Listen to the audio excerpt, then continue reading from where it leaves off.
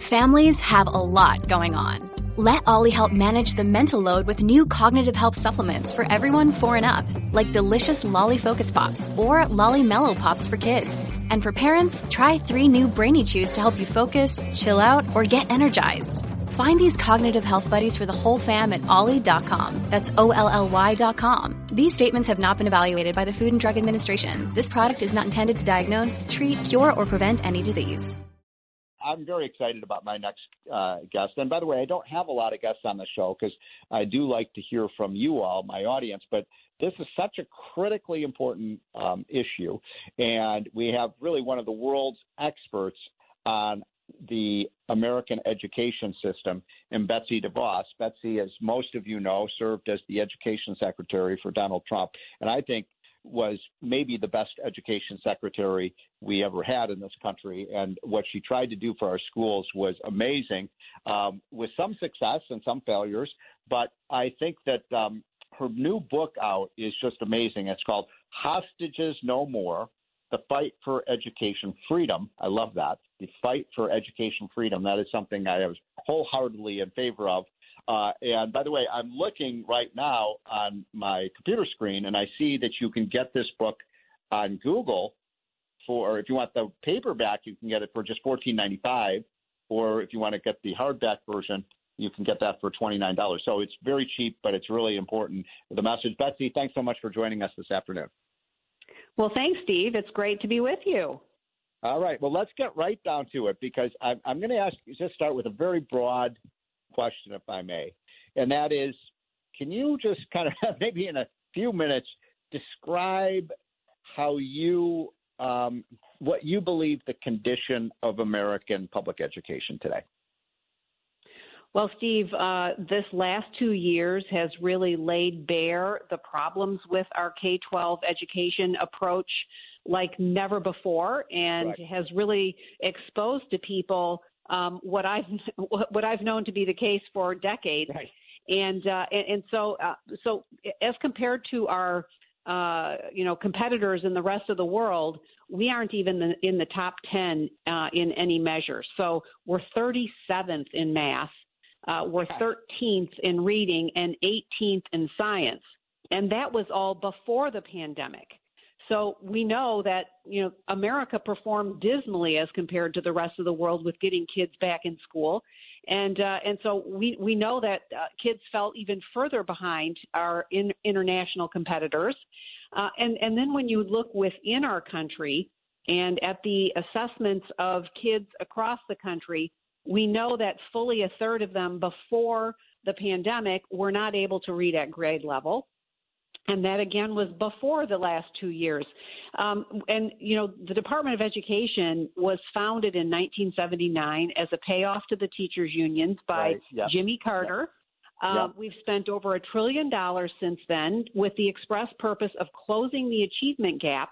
Not only has it not narrowed one little bit, the top performers have actually plateaued off, and the bottom performers have actually plummeted further.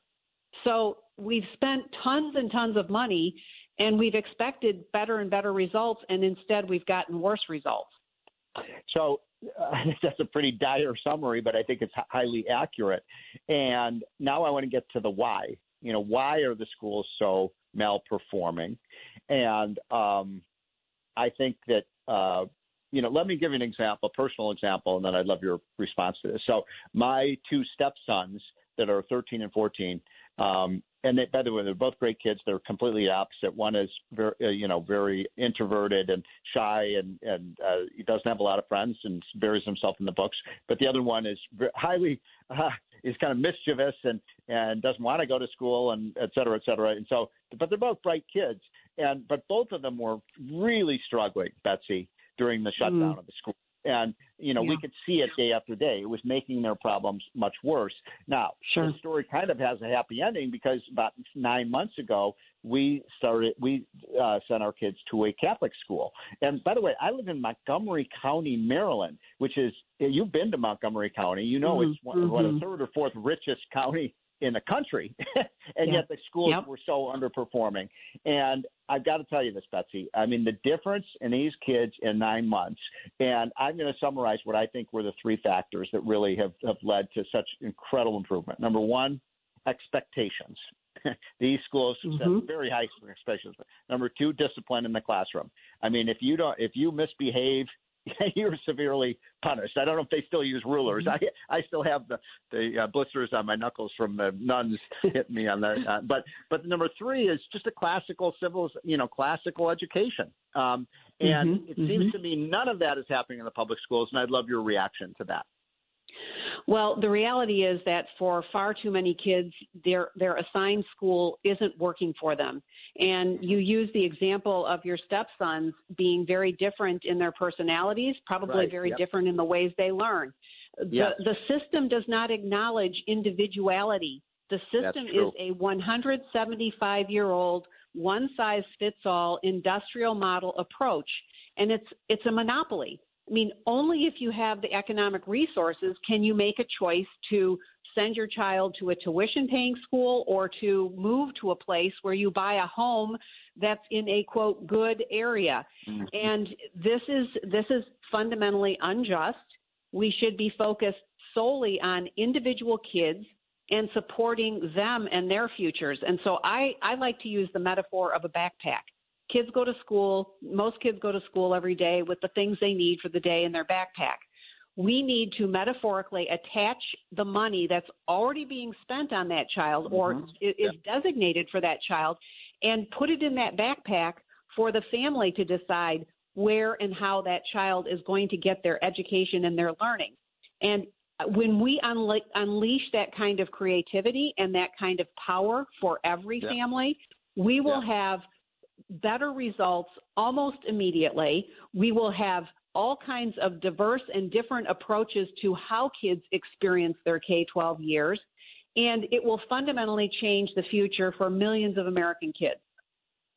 I like to say as an economist, Betsy, that I truly believe that the single biggest factor in income inequality in this country, to the extent, that we have income inequality, is the dismal quality of our schools. And you can see this, that the kids who grow up to be highly functioning adults that make a lot of money are able to go to good schools, and the kids that don't, it's really difficult to escape that trap of poverty.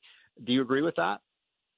No, I think that's absolutely right. And if there is anything that is actually systemically racist in our country, it is our government-run, government-controlled public school system.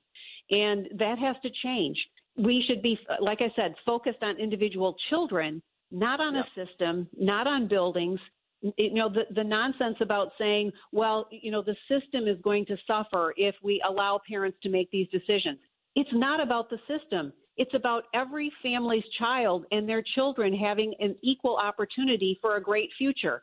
And that will happen when we unleash the power of the purse, the power of the resources, which on average today across the country is $15,000 per child per year.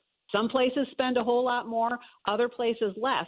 But we spend over $750 billion a year on K-12 education, and yet we have the most dismal results to show for it for the kids who can least afford to have that reality.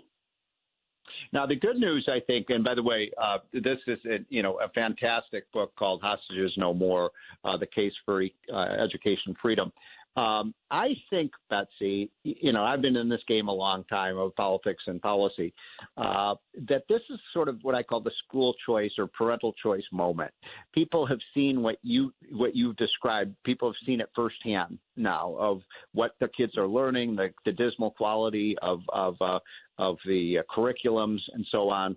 And so you just see people much, much more open to this idea than ever before. And so it seems to me the time is right. I worked for Glenn Youngkin in Virginia, as you know. I know you advised him. I think he won on the education issue. I think that's absolutely right. He captured the moment, and it was such a distinction between his outlook and his focus on students and families and that and their child's future versus Terry McAuliffe's focus on the system and just basically bowing to the teachers union and their allies, whatever they said. The fact that he had Randy Weingarten, to wrap up his campaign said it all. And, I wanted to just comment on the title for my book, Hostages No More, because it is a provocative title, but it is a direct reference to Horace Mann's quote. Horace Mann, the founder of our K-12 education system 175 years ago, said, educators are entitled to look upon parents as having given their children hostages to our cause. Now, at the time, I'm sure the cause was probably quite laudable, but that cause has become very different today, and parents across the country are seeing it.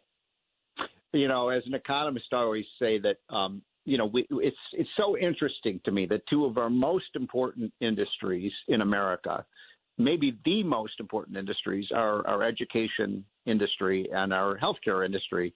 And those are the two industries that we don't use the free enterprise system that we've used, the kind of command and control structure. And it's so interesting to me that those are the two industries that also have had the least the highest increase in prices. And with respect to education, you'd probably have to say that maybe I'm overreaching here, but that we've almost had negative productivity. That is, the more money we put in, the less we get out. Am I wrong about that? No, I think that's absolutely right. And we spend the most of any of the competitors around the world. We spend the most, with the exception of two very, very tiny countries that have a handful of students, basically. Right. And yet we have results that just cannot be defended, and that's why those who have really stood for and tried to preserve the status quo, they cannot argue on the merits of these debates. They have to continue to try to take down and diminish those who are trying to make a difference for kids. So I'm going to say something a little bit provocative, and I'd like your reaction to this. And it's sort of outside of what most Republicans say, but I do think that teachers in this country are underpaid, Betsy, and especially excellent teachers. They're way underpaid, in my opinion. And I'd like to see the Republicans say, hey, we think that teachers should be paid more money for their salaries because of their importance. But and I think let me just finish something. I'd love your reaction. Sure. Yep. With the condition, though, that we have to get rid of bad teachers, just like any industry. You've got highly performing people in a job, and you have some people who maybe just probably shouldn't be in front of a classroom. And in some cases, it's not even their fault. They're just, they just aren't up for the task. And yet it's almost impossible to get rid of the bad teachers. And so we're not able to reward the good teachers. So I just would love your reaction to that. Well, I think you're absolutely right. Look, in a system of education freedom where every single family is empowered with the resources for their child's education, a great teacher becomes the most valuable part of that equation.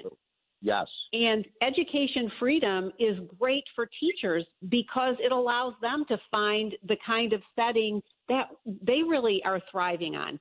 So I think about, and I use this example a couple of times this week, but there's a school in West Michigan that some of my relatives' grandchildren go to. It's an outdoor school. So in Michigan, year-round, these kids are outdoors almost their entire school day. Oh, my gosh. And that's how and where they learn.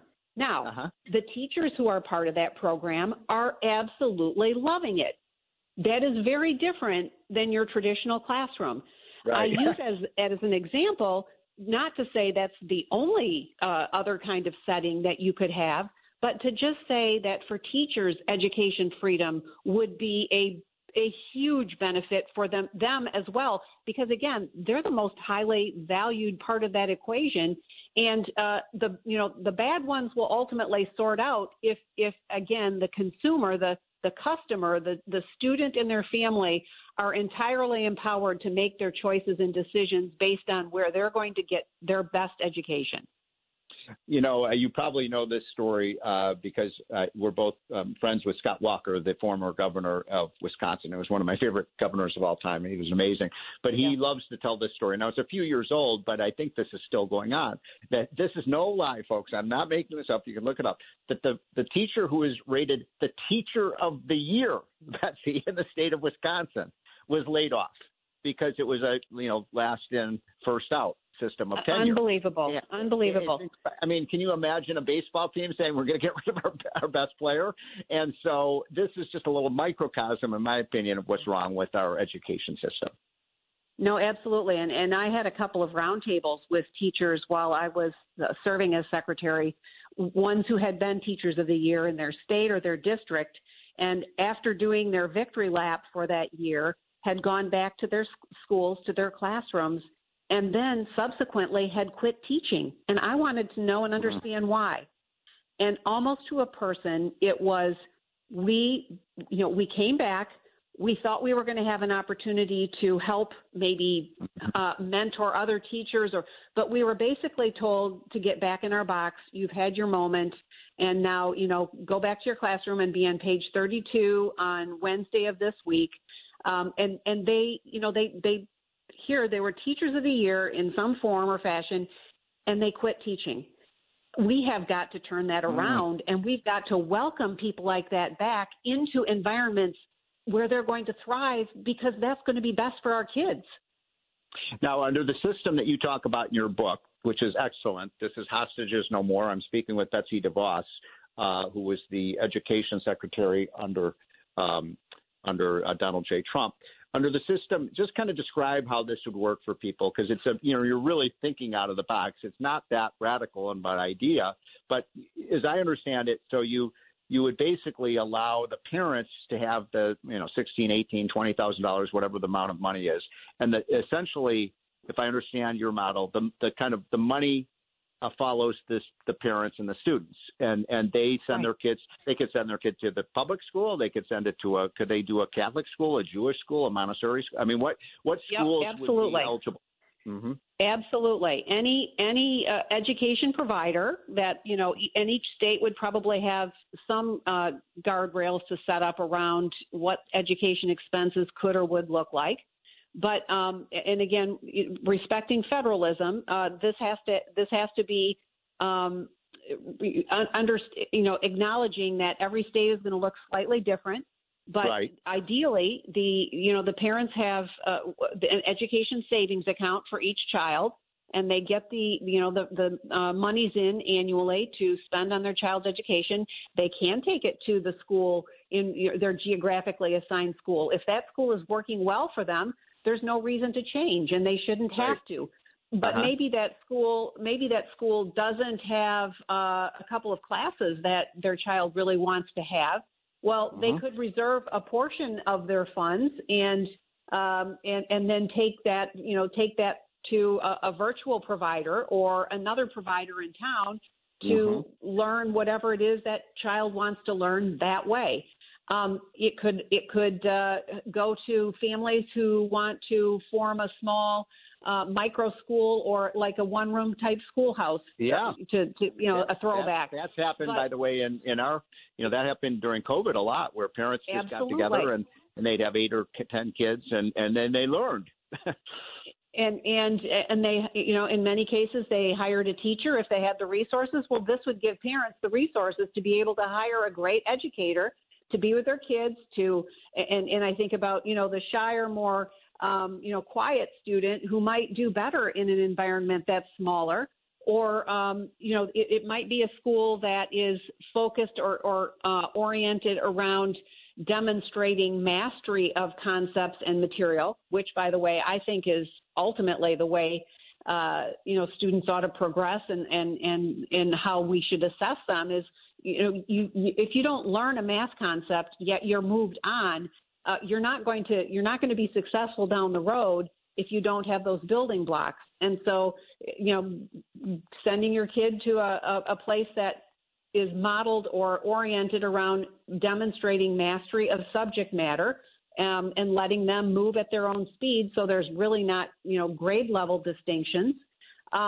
or maybe it's a school that is open longer hours because you're a single working parent, and your community has brought in a bunch of wraparound services that are all kind of housed together in this longer day school that works, that will work perfectly for your schedule and works well for your child. And there's no limit to the possibilities or the creativity that I am confident Americans can generate if we change the paradigm completely and empower the families to make these choices and decisions.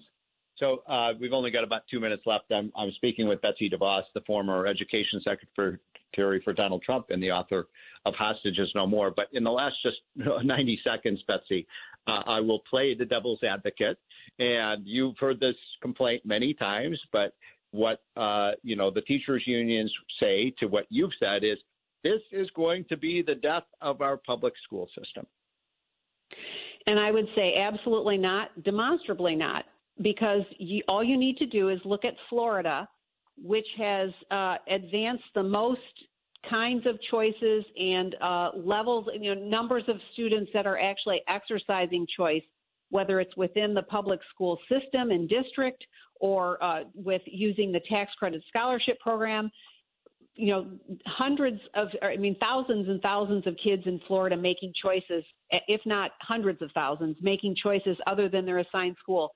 And there have been more than several studies that have demonstrated that kids in districts where the most kids are making different choices, all of their achievement levels rises and all of them improve because there's reaction to what's going on in your community, and people make decisions accordingly. Well, that was Betsy DeVos. Betsy, thank you so much for joining us. The book is Hostages No More. Great book. You have the solution that will liberate millions of our kids and get them to be highly functional adults and grow this economy. When you need mealtime inspiration, it's worth shopping Kroger, where you'll find over 30,000 mouth-watering choices that excite your inner foodie. And no matter what tasty choice you make, you'll enjoy our everyday low prices, plus extra ways to save, like digital coupons worth over $600 each week. You can also save up to $1 off per gallon at the pump with fuel points. More savings and more inspiring flavors make shopping Kroger worth it every time. Kroger, fresh for everyone. Fuel restrictions apply.